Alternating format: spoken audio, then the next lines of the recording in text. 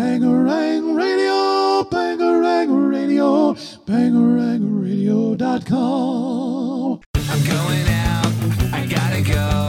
I'll bangarang on the radio. So turn it up, I'm telling you. I think I'm ready for something new. Hey, hello, it's nice to meet ya. Hey, come in and have a slice of pizza. Hey, hello, it's nice to meet ya. Hey, come in and have a slice of pizza. You're listening to Pop Punk and Pizza with Jacques Lamour. Thank you, Chris. Chris DeMakes, everybody, from Less Than Jake. I have to point him out once again because Less Than Jake just announced their next album is going to be coming out on December 11th. And Pure Noise Records, once again, that's when their last EP that they dropped, I think it was in 2017, was on Pure Noise Records. But so the next record, like I said, December 11th, is coming out. It's called Silver Linings, and they dropped a new single and video along with the announcement, and it's called Lie to Me. And it is like the most well-written song I've ever heard Less Than Jake do. They just keep outdoing themselves, in my opinion anyway. Their songwriting is just, it's so amazing. I feel, you could probably, I'm sure you would love to argue with me on this if you are a Less Than Jake fan, but I just feel like their songwriting has just gotten so much better over the years to where their most recent releases sound so much better than going back to the 90s and listening to Hello Rockview or Losing Streak. To me, they sound so, the structure is just done so well. The lyrics and the melody, the guitar parts, everything is just written so well.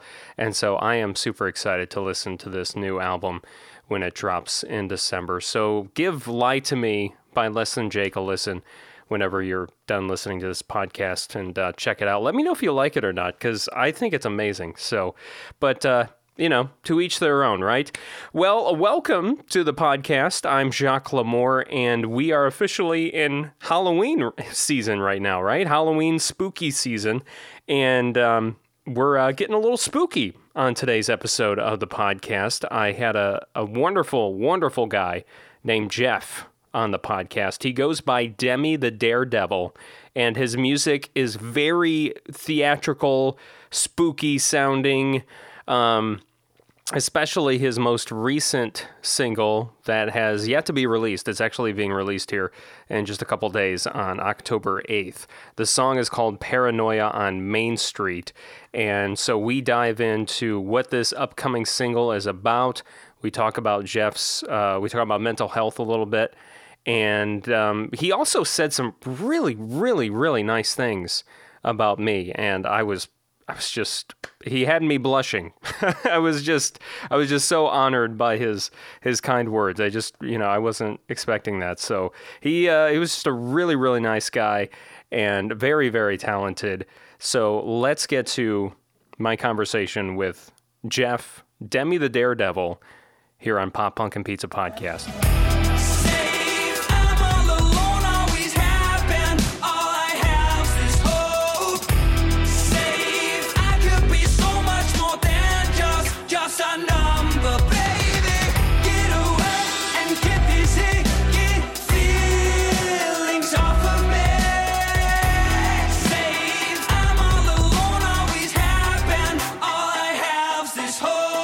Obviously, when I think of Demi, I always think of like Demi Lovato or Demi Moore. The very famous Demis. Not that you're not up there with them, but I usually think Demi Lovato because the radio station I work for, we play her music all the time. So that's the top of mind reference.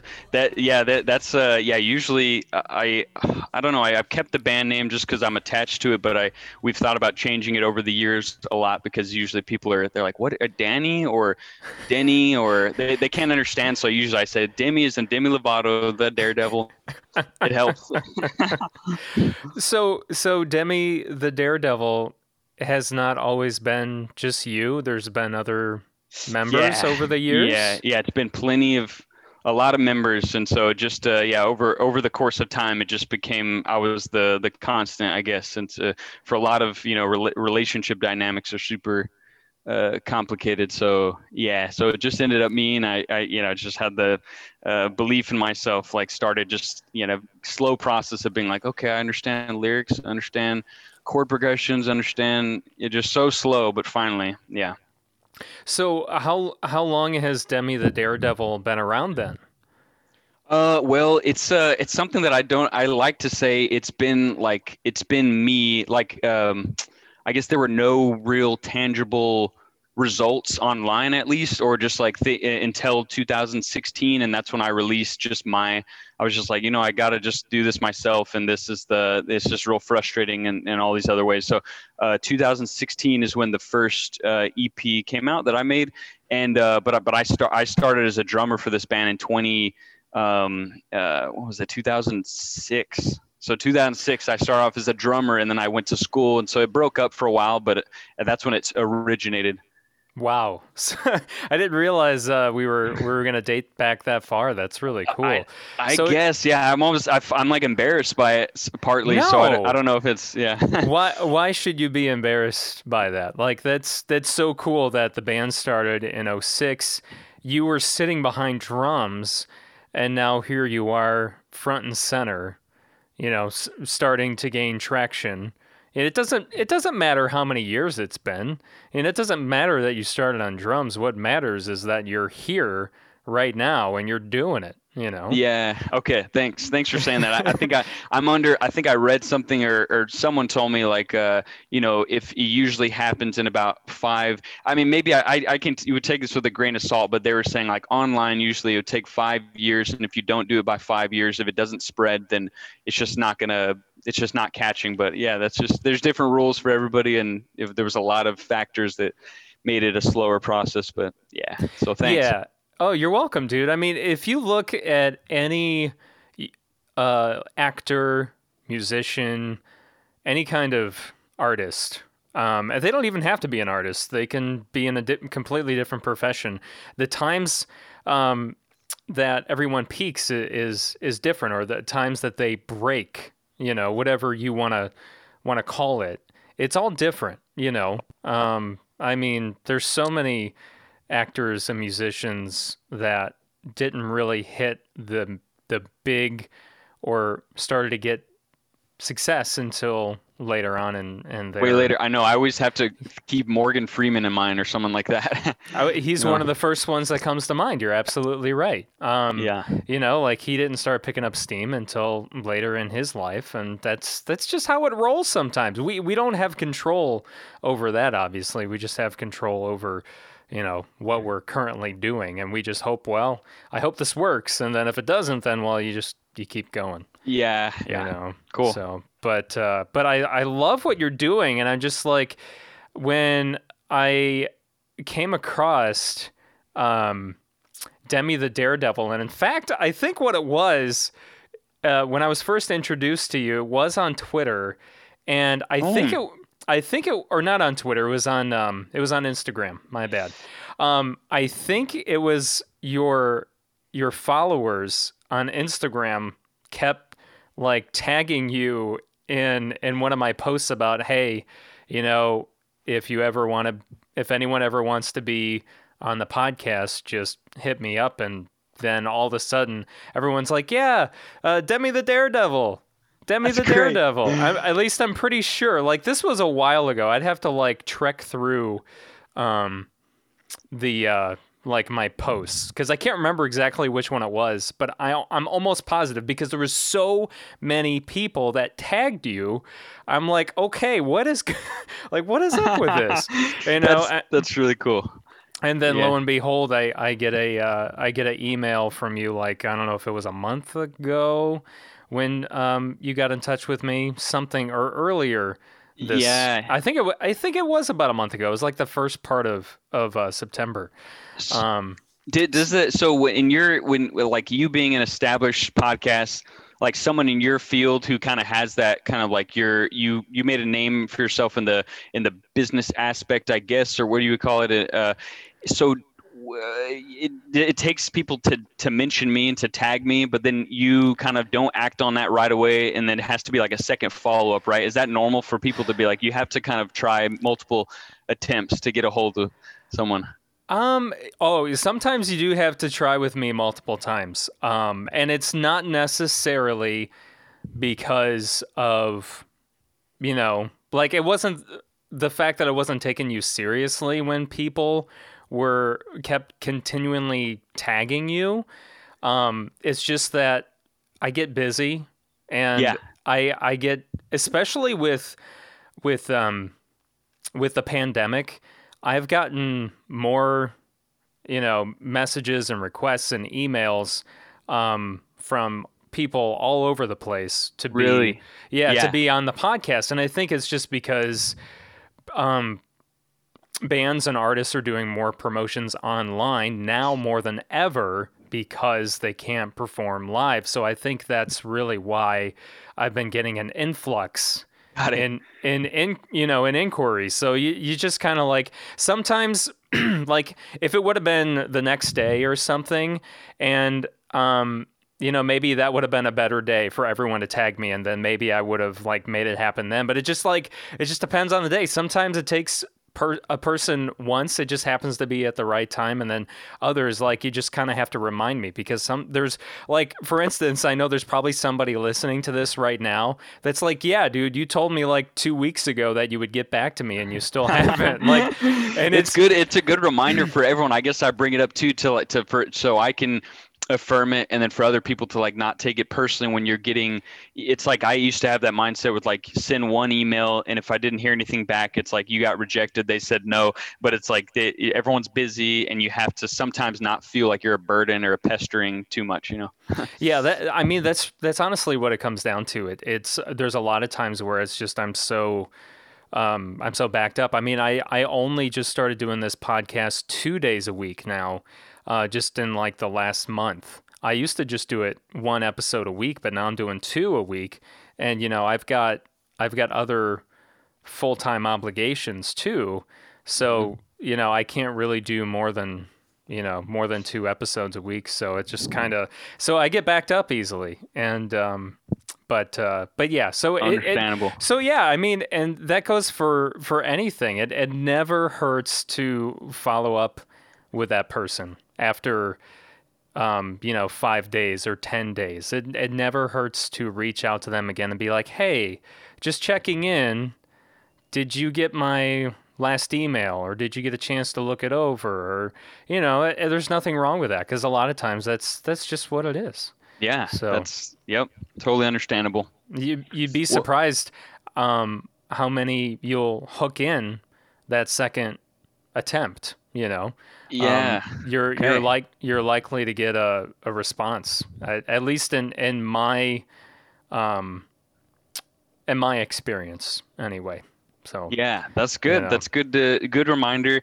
I'm super happy to be on this on your podcast. I've followed you. I haven't known about you for so long, but I have followed you and was listening to your podcast maybe 6 or 8 months ago, and it's really cool connecting with someone who's in the same niche, who like before I was like, my circle of friends in high school or like a certain circle wasn't into the same type of music, and you think that you're the only one. So it's cool to once you reach the people who like punk music, then it's like we're all gung-ho together. So that's awesome. And you're funny as hell, I think, and you're also you're one thing that kind of made you stand out too is that I feel like a good amount of podcasts, especially the ones that are starting off, they're doing like most of the talking, which is totally fine. But also I noticed that you kind of let the other person talk, and you're more receptive to what they're saying. And so I think that's super cool to be, that you seem to be aware of, or like a receptive person. So that's awesome. Well, wow. I feel like I'm being interviewed now. Wow, thank you. Yeah, no, I'm genuinely curious about where Thank you so your much. Life. Yeah. I mean, I'm open to talk about whatever you want. We can talk about you. We can talk about me. Whatever comes up, whatever you want to ask, I will openly answer any questions that you have, and I'm extremely flattered by that. Thank you. Cool. Yeah. Hell yeah. I try to be funny when I can. I'm very corny. People like to call them dad jokes. I've been telling dad jokes even before I was a father. I was telling dad jokes. Okay. That makes me feel better. I was wondering at a certain point, people started saying like, okay, enough with the dad jokes. I'm like, man, at what point did I start with the dad jokes? But I don't know if that's maybe you could be an old soul and just always do the dad jokes. I think it just depends. Like, growing up around my grandfather and my father, they always had the corny dad jokes. So, of course, that just like got hammered into my brain as a young kid. Yeah. So it's just kind of like kept going. But you're keeping the ancestry alive. Right. Somebody's got to do it. Someone's got to continue the family tradition. But no, that is extremely sweet of you. I try. I mean, when I have guests on the podcast, which is almost every single episode, there's few and far between where it's just myself. It's about them. That's why they're there. That's why they're the guest. The podcast is a little bit about me, and I will talk about myself, but I try to, whenever I do talk about myself, I try to push and reflect that onto my audience or just the person I'm talking to. So, I can't stand it when someone just wants to blab about themselves, especially when there's somebody else on. So yeah, I know that's good. No, that's a definitely an art in itself, as being like super. It's like kind of being a counselor too. My wife's a counselor, and she's good at like being reflective and validating what the other person says. And then if they're saying something, they kind of always a good podcaster like you kind of brings it. You're aware enough to make connections, Yeah, so. that's what it's all about, making connections. So what is it like being married to a counselor? People, the typical response when I say that is, like, well, that's good. You get free therapy from your wife, and that's awesome. And she really does, actually. Truthfully, she does listen a good amount, and has talked me through a bunch of crap that she at a certain point she's just like, you should go see a therapist yourself. And so there is that, but then also, I want to be like married to a therapist. Like if she's listening to people and being that kind of receptive person throughout the day as her job, then I want to be able to, like, at the end of the day, listen to what she has to say and be that person for her. So yeah. Right. And I'm sure you've learned some of those counselor skills, some of those. I would hope you would have learned some of those listening skills that you can use with her, but also, with others. And when like you were just talking about how people say, oh, you must get free counseling then. It's like, well, not necessarily, because sure, you're always supposed to talk to your significant other or your family members about what's going on in your mind, but they're in your circle. They're in so they kind of have a bias, right?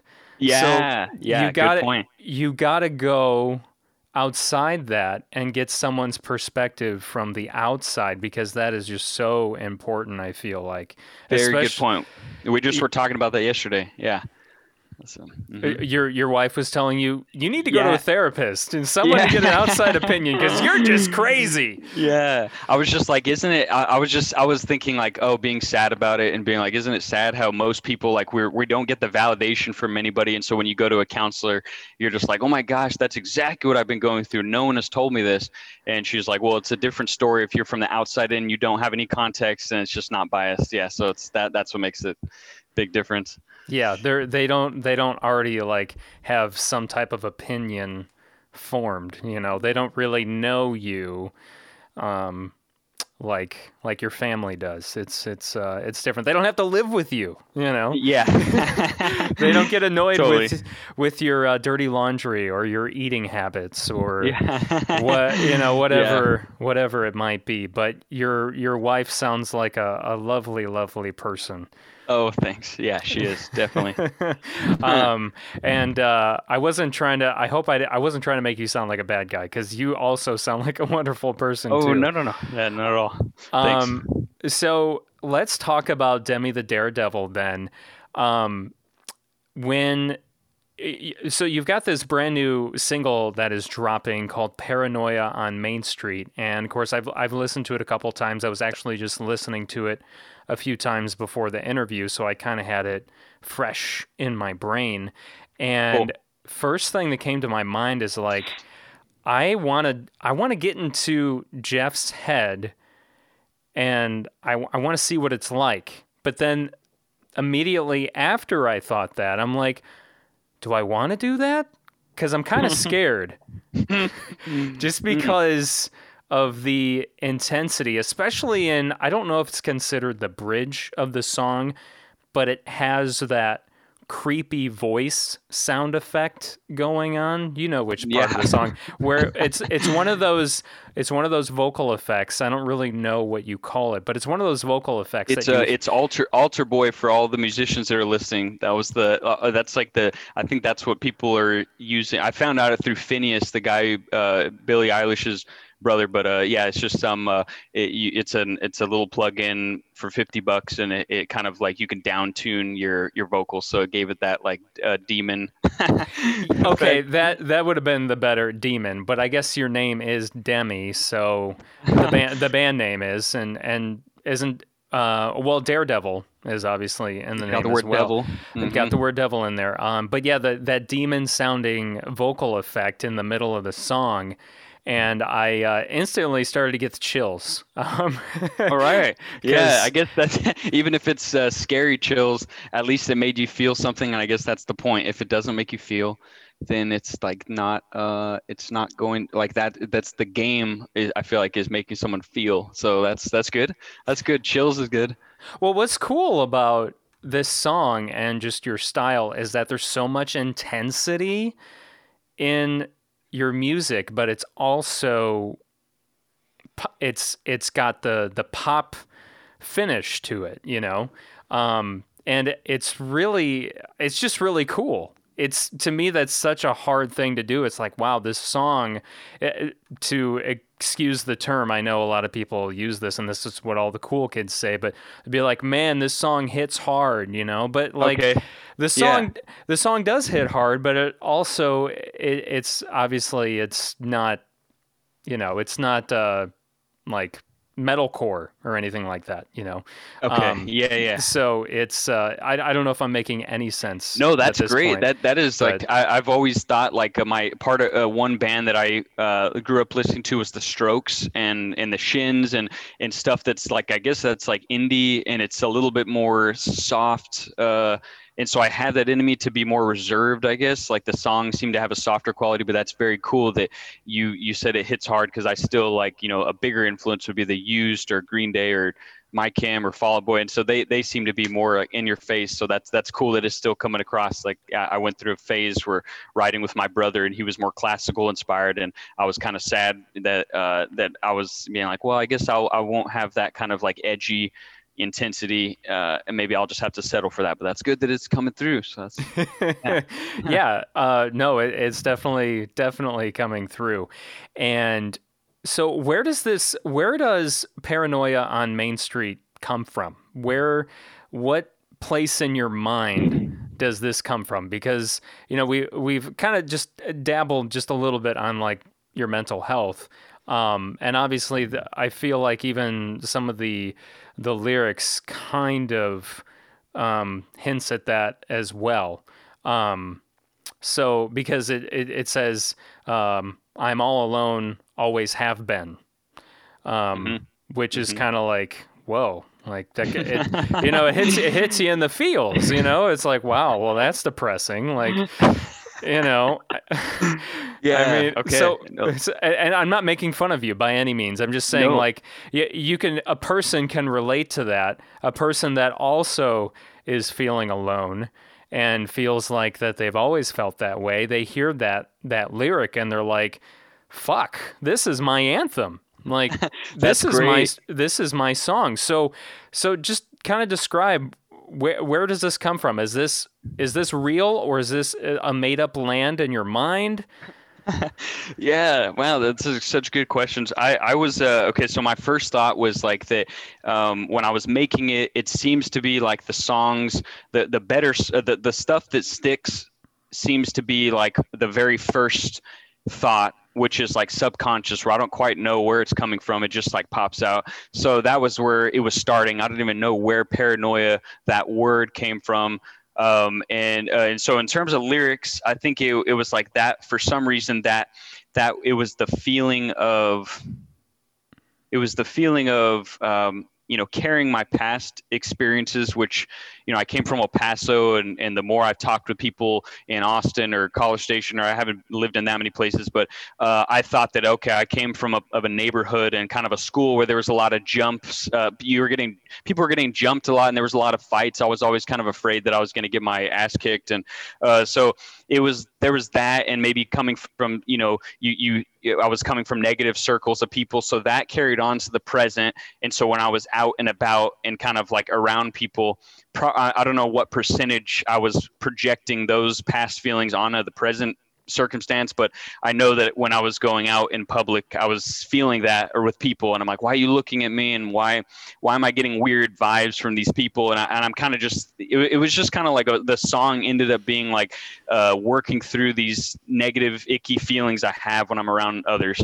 And I don't know if that's just me, and I'm sure a lot of people feel like that, but it was just, maybe it's just phobias, and being is the feeling of repulsion of people to the extreme. And so they're just working through that. Like, I guess that's what the song ended up being like. Okay, how can I just really vent how I'm feeling when I'm around strangers in particular. Well, it's funny you bring up the jumping thing, and not that I grew up in a small town, and there weren't a lot of Illinois. Yes, I'm in Illinois. I'm an hour south of Chicago. Mm-hmm. So I grew up in a small town. I'm still in the same area. In fact, I'm just in a different town next door. But it was always a safe town. Not a lot of, no shootings, or not a lot of, violence or anything like that. Nobody getting jumped. But I would always have, when I'd go for a walk at night, down one of the main streets in my hometown of Manteno, I would always, it's just amazing what your mind can come up with, and what your mind, the places it takes you. So I would always have this fear that a car was going to drive by on this highway and shoot me. Yeah, I know, right? Yeah, though I've had that fear too. Yeah, I don't know. That's crazy. But here's the thing. It's not a violent town. No one gets. Oh, okay. No one gets shot in a drive-by. This is just all in my crazy mind. Yeah. Okay. And but obviously, you have a good reason. So people were actually getting jumped, like classmates, or what? And why would you get jumped? I mean, or did you ever get jumped? I got I was in a few brawls, like where I guess it was the guys that I was hanging around. It was kind of like they were just looking to get in fights, I think, and also there were other groups of guys that were, it just seems like in El Paso maybe there's a lot of what you call machismo dudes, and like the girls, like it was like considered cool if like you're protecting me, and like it was okay to get in fights all the time. So I got dragged into that, and I got in a few fights, and I remember when I was a kid, driving by the high school when I was a kid, my mom was working at the high school, and I was driving to her classroom and saw somebody get jumped, and that was like my first sight at the high school that I was going to go to. So I have that vivid image of just somebody walking, and then like a group of people just diving onto this dude. And so it was, maybe that was implanted in me since I was a kid. It wasn't like extreme. It wasn't like I was grown up just in the total ghetto, but it was definitely lower middle class. And so that's crazy though, that it's like it's not a violent town in your case, but you still have those thoughts. So I'm like, is it because of movies? Is that our feelings? Like, just it's inherent in our human condition to be afraid and like suspicious, I don't know. I think it's just a culmination of things, even though, like I said, it's a completely safe neighborhood, safe town. None of that kind of crap ever happens, but somehow that would always come to my mind. And I could totally see, I can totally put myself in your shoes, painting that picture of being young and seeing where you're going to go to high school, and right outside of that high school, someone's getting jumped. Like those things just stick with you. They never go Yeah. away.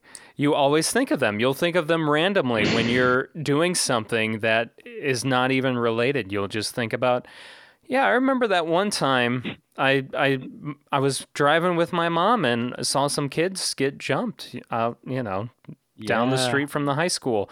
So you grew up in El Paso? Yep. Okay, but you're currently in Austin, right?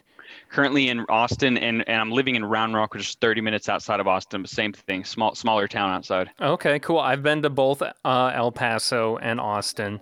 Okay. El Paso was really interesting. Yeah, what'd you go for? I was working as a merch guy for a band on tour, and the tour, went through all the major cities in Texas, including El Paso. Okay, sweet. That's cool that you got that experience. Yes, I was super lucky to get that experience. It really opened my eyes to just a lot of things, just to get like a little touch of the inside of Yes. the industry on a different note, instead of being the guy kind of working on the crew. Okay. But anyway, I wish I could remember the venue that we played at. It was like a super old theater in El Paso, but it was just really interesting because it's a border town. And, Yes. So what was it?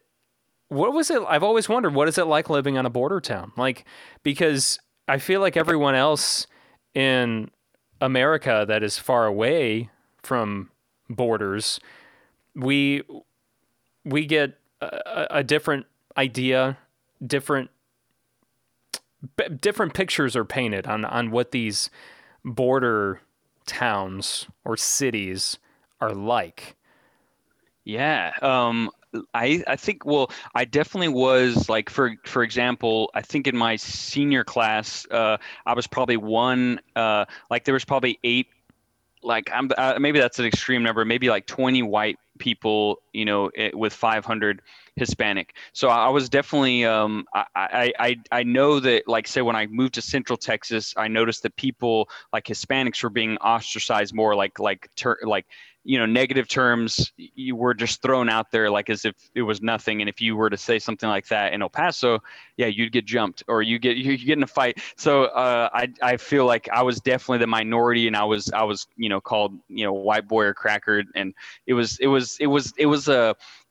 kind of like a lot of it was a negative connotation, and being white, it was like negative, and it was that's what it mostly was. It was never like, oh, like you're white, that's awesome, you should be the popular white kid.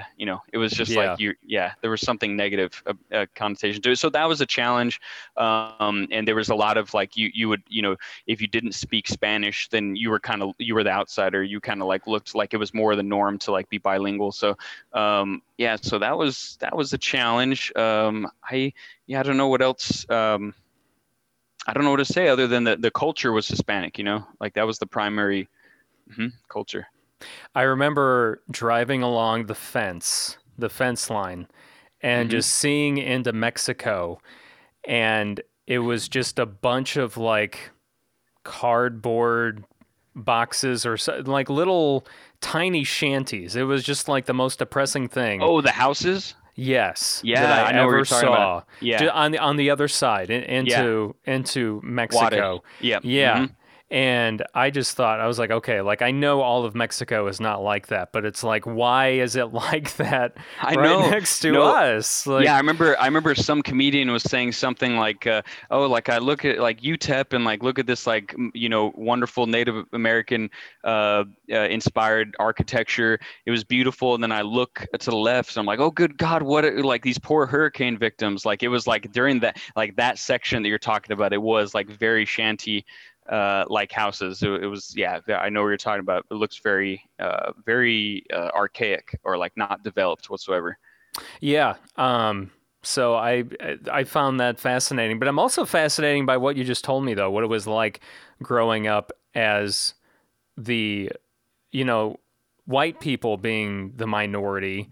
I mean, does that give you now, being in a different part of the state where the population is different as far as the mix goes. Does that give you a more appreciation of culture and realizing that being the minority is hard? Yeah. Okay. Let me just think. Yeah, like I remember it does, like it makes me appreciate, I don't know if this is answering your question, but when I think of the Hispanic culture, I like how they're more generally their lifestyle is slower. I feel like it's more calm, it's more about family, it's more about celebration. And so it's just more laid back. And I feel like if you go into the white culture, that's more fast paced. These are generalizations, but this is just my. So I appreciate that kind of family oriented thing, and more like it's like how do I say it? It's like not as concerned about what people think. It's less maybe judgmental. Maybe it's like more like you'll be able to talk and you can say syntax wrong and just whatever, and it ain't no thing. So that's nice. I do appreciate that, and it's nice. It's nice not being the minority and kind of I feel like a little bit more like there's more respect or something. So it's a hard thing to pinpoint, but I don't know if that answers your question. I guess maybe I wasn't. No. That does answer my question, but maybe you'll understand more of maybe after I tell you this. I saw a meme the other day that said something like the white population in America is worrying about becoming the minority, and then like the next sentence says, why are you worried about becoming the minority? Do they get treated bad or something?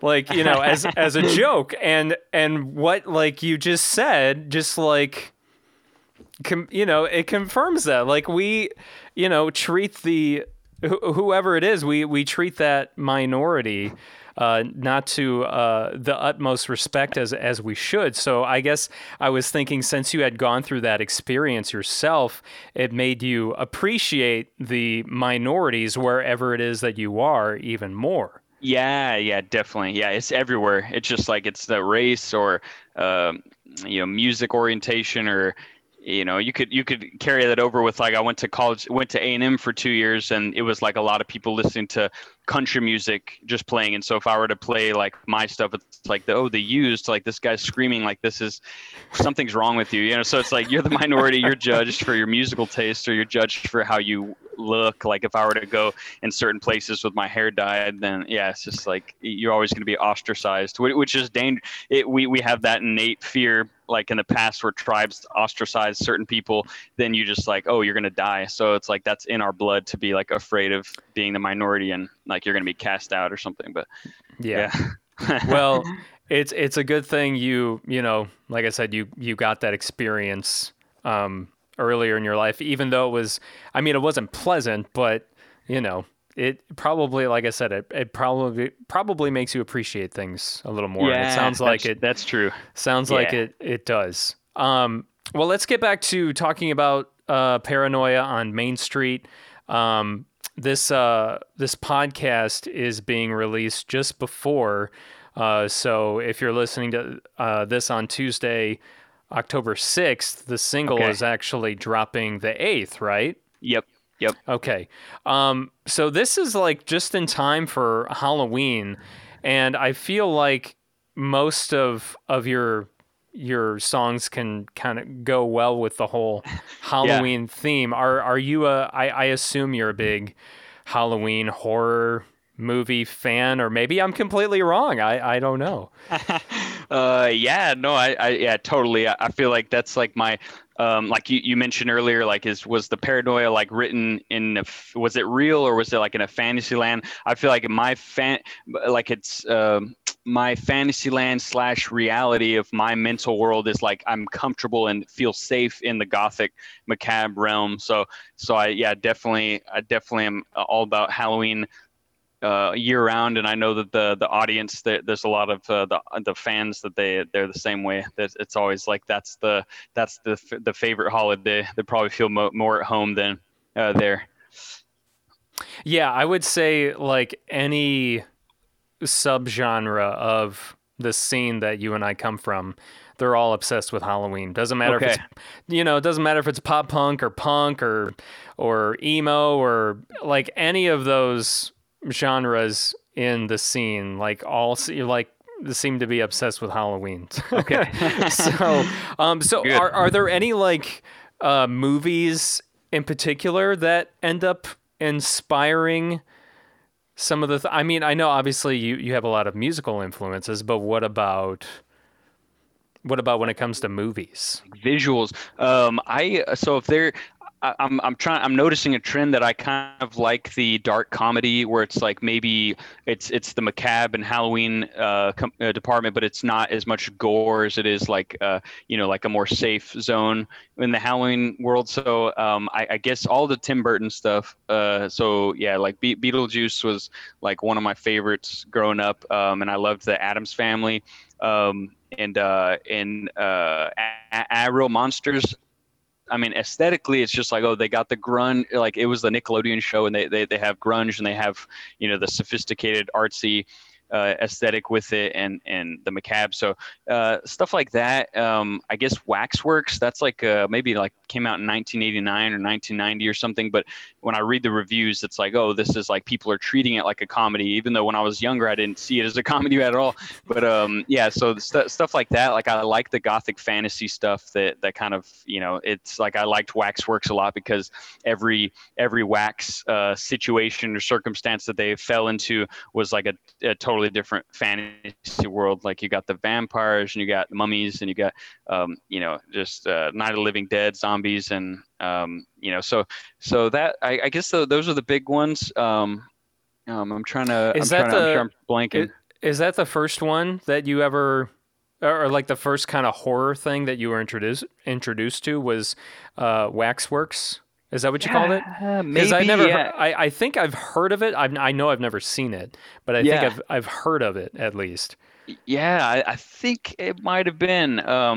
Maybe it was the Addams Family. I'm trying to remember the first, the earlier ones. Yeah, it was. Waxworks. There was a lot of like. Definitely, my mom was like big into movies, and she collected, just like with the VHSs, like go to Blockbuster and record like 3 movies in one VHS tape.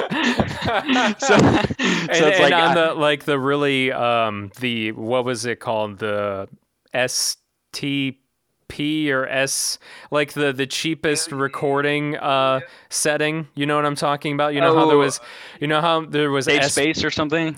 How it was like SP, and you could only get like 30 minutes out of an SP recording mode, and then there was like S something else, and then you could get like 2 hours or 3 hours or whatever. I did not know that. I'm assuming that the quality just diminishes the more you're recording. Yes, that's exactly what it was. And I know SP was like the better recording. It's almost like, when you're talking about, HD, and there's 720 and there's 920 and there's 1080 and the higher you go, the better it is. It was kind of like that. Yeah. I'm assuming it was the very lowest quality. There was at least like 3 or 4 movies per VHS. That's awesome. Yeah. That's awesome. Yeah. Yeah, I remember recording movies off of cable. I remember doing that. Okay. TV. Had the VH or the VCR hooked up to the cable, and would we would record the commercials and all. Oh yeah, you got everything. Yeah. Okay, so were you the same? Was it horror? Was that like the dominant genre? Not for me, no, because I am terrified of. I am a scaredy cat, man. I am the opposite. Still don't like it. No, it still scares. Like even okay. So the other night, this is how much of a scaredy cat I am. The other night, I haven't watched a horror movie in a while. I mean, I watch them from time to time because, like my girlfriend, for instance, she likes them. So coming up this spooky season, I'm sure. Well, we are in spooky season, so I'm pretty sure this month at some point, probably going to watch a scary movie. Even though I don't want to, I do it for her, right? But anyway, so like half the time I live alone. My son's not always here. He's with his mom half the time, and then the other half he's with me. So one of the nights I was alone this week, and I just started, as I was going to bed, I just started to have like all these horror, creepy thoughts in my head that like something was, under my bed or something was in my closet or like, and like it literally kept me awake because I was thinking of like the darkest things. You already go there and you feel like it's not being like released in any way when you're watching horror movies. It's not like exercising it out of your system. No, Yeah. and I hadn't watched anything scary in a while, and some like that my mind is just screwed up apparently. But anyway, so yeah, like I'm just a scaredy cat. So it's not like my main, I love adventure and comedy and but I do like a maybe some of the more like thriller movies. So there are some of my favorite movies that are more on the thriller side.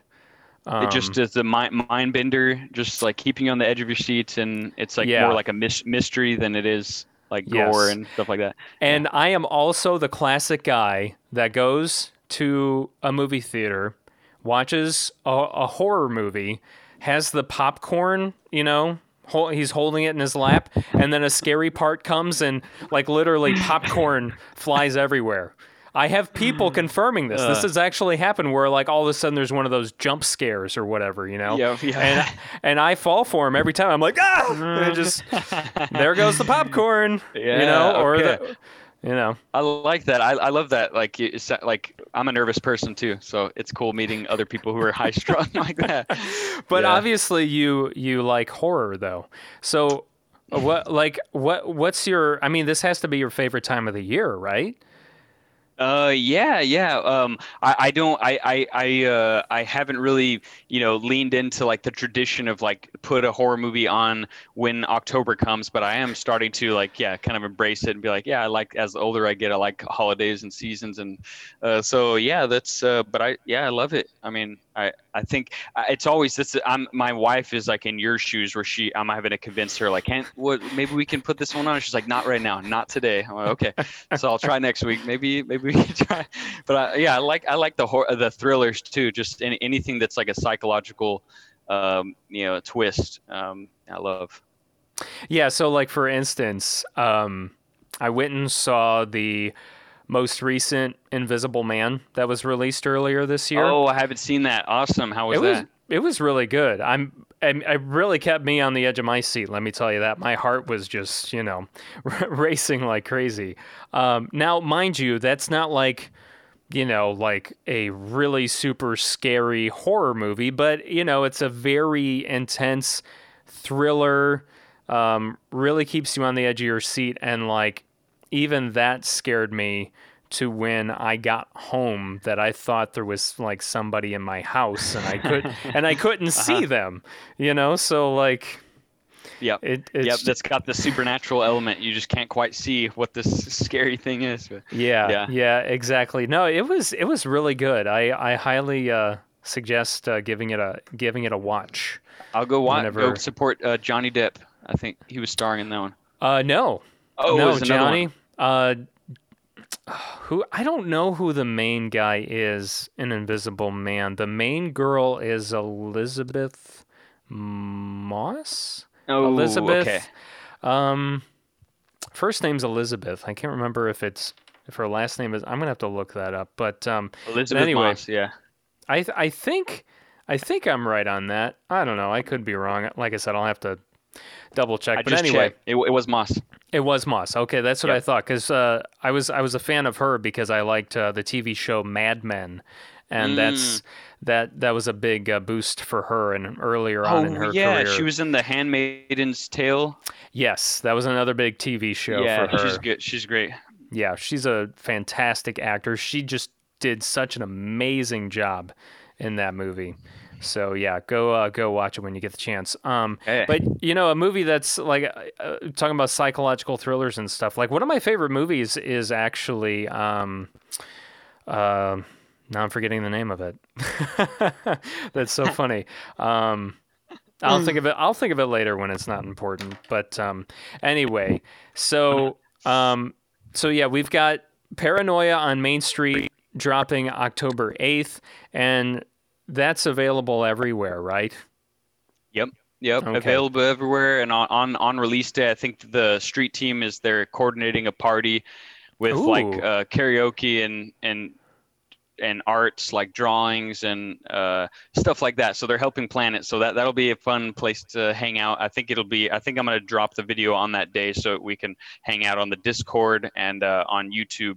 So you can find out about Discord on the Instagram, I think. Okay, awesome. And what is your? Oh, actually, I was just looking at it. So you would think, is it just Demi the Daredevil, right? Yeah. Okay, that's what I thought. So just Demi the Daredevil on Instagram. Is that also the same for like Twitter and Facebook too? Twitter, Demi the Daredevil is too long of a handle, so is Demi Daredevil on Twitter. But Okay. yeah, everywhere else, yeah. Okay, That that makes sense. It's hard when you can't make them all the same and you gotta like I know, adjust. Yeah. But at least that's like not too far from the other ones. Yeah. Mm-hmm. And is there anything? But before we wrap this up, is there anything else you want to promote besides the single dropping that you want to push or talk about? Maybe just we have like the fan community we call Devlins, and we started a Discord, and that's growing, and that's Discord is just a really cool channel because you can kind of segment or categorize all these different styles of chats, like here's for memes and here's for sharing your own art, and here's event chat and stuff like that. So it's a good place. There's a lot of fans who have they're going through gender issues and just all these things that it's cool when they don't think that anybody else is going through it, and then they come to a community and you can kind of feel more like you belong and feel educated on that, more educated. So I guess just that if you DM me on Instagram, or you'll I'll let you know about that. And if you join the email list, I'm sending acoustic versions of songs that aren't released anywhere. So there's that, and that might be it. And then we got a street team that we're building. So yeah, mainly those three things, I guess. Awesome. Well, that's all exciting stuff, man. I did see too is, if I'm reading this right, there's actually, this is important. So are you performing at the Billboard's I Vote on November 3rd? Yeah. So how does that work? Is that a virtual thing, I assume? It's a virtual thing. I don't know what platform it's going to end up being on. They gave you the option of recording live on November 3rd or sending a pre-recorded set. So I think I'm going for the pre-recorded set. They pushed the deadline back, so I'm going to record that and send it to them. That's going to happen on November 3rd regardless. And I guess it's just whoever votes it gets an access pass to seeing that live stream for whatever artists there. I guess they can see all artists if they vote, and they just show that they did it. That's so cool. Yeah. So that's awesome. Sweet. Yeah. I assume. I wonder how you show like that you voted. I wonder how that works. That's a good question. I should know that. I'm not trying to grill you. I'm just wondering. I think that's a really cool idea, and it's so cool that you're a part of it too. Yeah. I'm happy to be a part of it. I was going for a while, being indifferent towards voting, and then now it seems like, oh no, well I really, recommend or think that it's good to vote in the lesser of the evils, or at least voting in what you believe in more. Then it's good to participate and not. Yeah. Right. Absolutely. Everyone should vote. It doesn't matter. Everyone obviously has different beliefs, but it's important to, like you said, participate. So I definitely plan on voting as well. I know early voting is pretty much taking place everywhere right now, which I plan on doing early voting too. So I'll be voting here in the next couple of weeks. But yeah, everyone should vote, and then that way they can watch a special performance by Demi the Daredevil. Yeah. That'll be exciting. Well, Looking forward to it. have you decided if it's just going to be you acoustic, or is it going to Yeah. you're going to have some other members or backing tracks, or how does that? I started hiring a live drummers for the show, and I think for this particular case, it's just going to be easier for me to do an unplugged acoustic. So I just figured out that how to get the sound running through Pro Tools to give it a little bit better sound. So I'll just do it unplugged.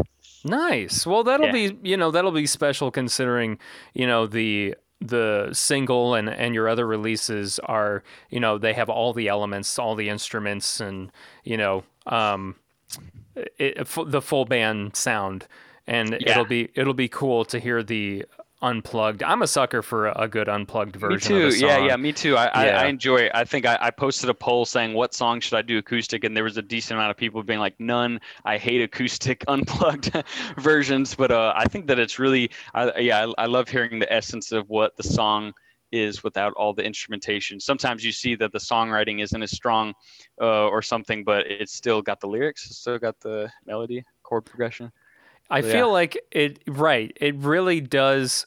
Doing a unplugged version of a song does really show how good of a foundation that song is laid on. And I can't imagine any of your songs sounding, terrible unplugged, just because the songwriting is there, the musicianship is there. So I'm sure whatever you decide to do for the the Billboard iVote, I'm sure that'll go over well. Awesome. So, I appreciate that. Yeah, that's man. great. Of course. All right. Well, anything else, Jeff? No, that was it's really awesome again to be a part of your podcast. I think what you're doing is really cool, and it's very it's good to for musicians to feel like their stuff's being critically analyzed and looked at from your perspective. So that's awesome. Yeah. So thanks for having me on. Hope everybody go and follow Pop Punk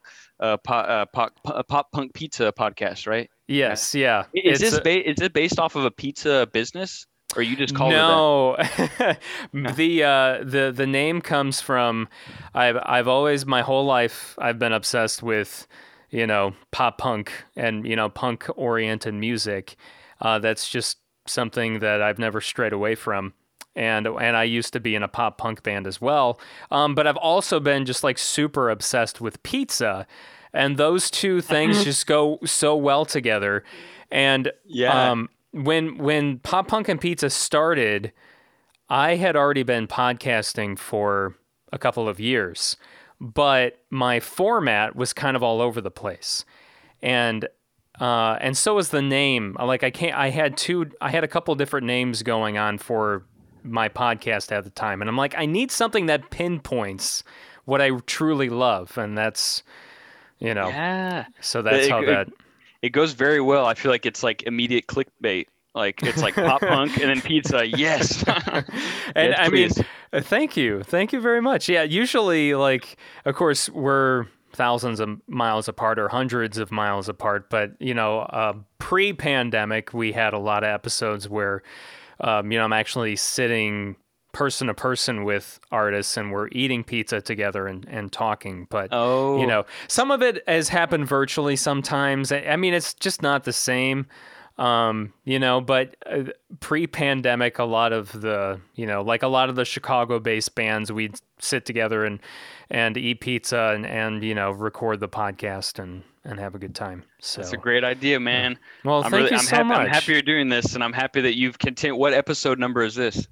This will be 116. All right, so, that's good. You stuck with it. Like I see a lot of podcasts kind of drop off. Like they want to start something and then it just falls by the wayside. So that's cool. Keep going. It's hard. I have never completely stopped it. I've had periods of time where I wasn't putting out new episodes. There's been a series of months and stuff because I have been doing this for 4 years. I'm happy to still be here and being able to, talk to extremely talented people like yourself. It's truly, seriously, I'm honored and very flattered with your words. So thank you for that.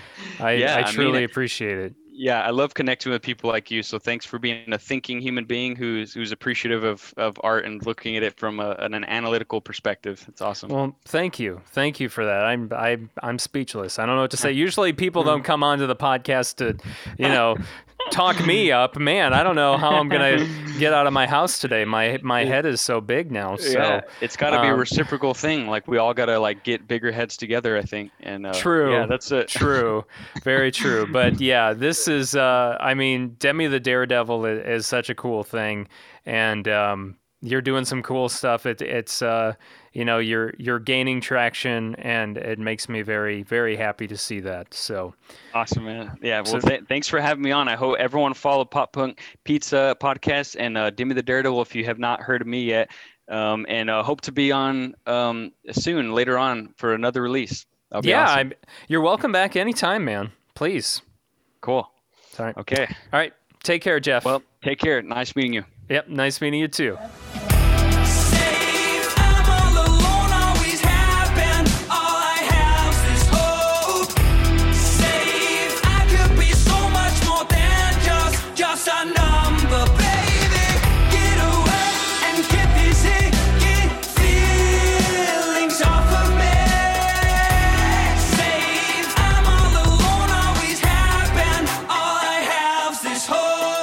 Thank you once again to Jeff of Demi the Daredevil. Jeff Azar, by the way. I don't think I said his name in the intro I did, but Jeff Azar of Demi the Daredevil. He is a one-man band. His new spooky song, Paranoia on Main Street, which is produced by Sean O'Keefe, who's worked with Fall Out Boy and Plain White T's. Sean has done some really incredible work. That song, Paranoia on Main Street, is dropping here in just a couple days on October 8th, and you'll be able to listen to that on any streaming platform when it does drop.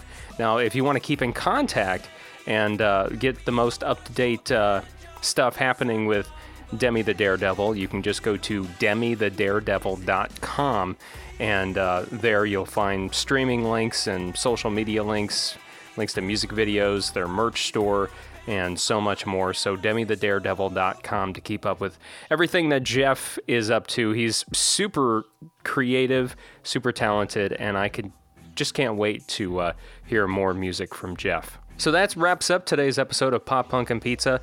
I'm Jacques Lamour. Just a reminder, if you love this podcast and you want to support us in a monetary fashion, you can buy something from our merch store today at bangarangradio.com/merch. It is sweater weather, right? A little chilly this October, so go to bangarangradio.com/merch, and there's several hoodie options.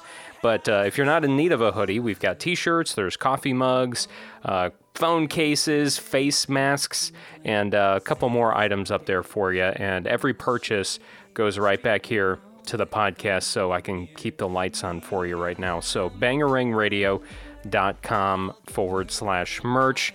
If you want to keep up to date on everything that's happening here on the podcast, you can follow us on Facebook, Twitter, and Instagram at Pop Punk Pizza Pod. My Twitter is at On Air with JL.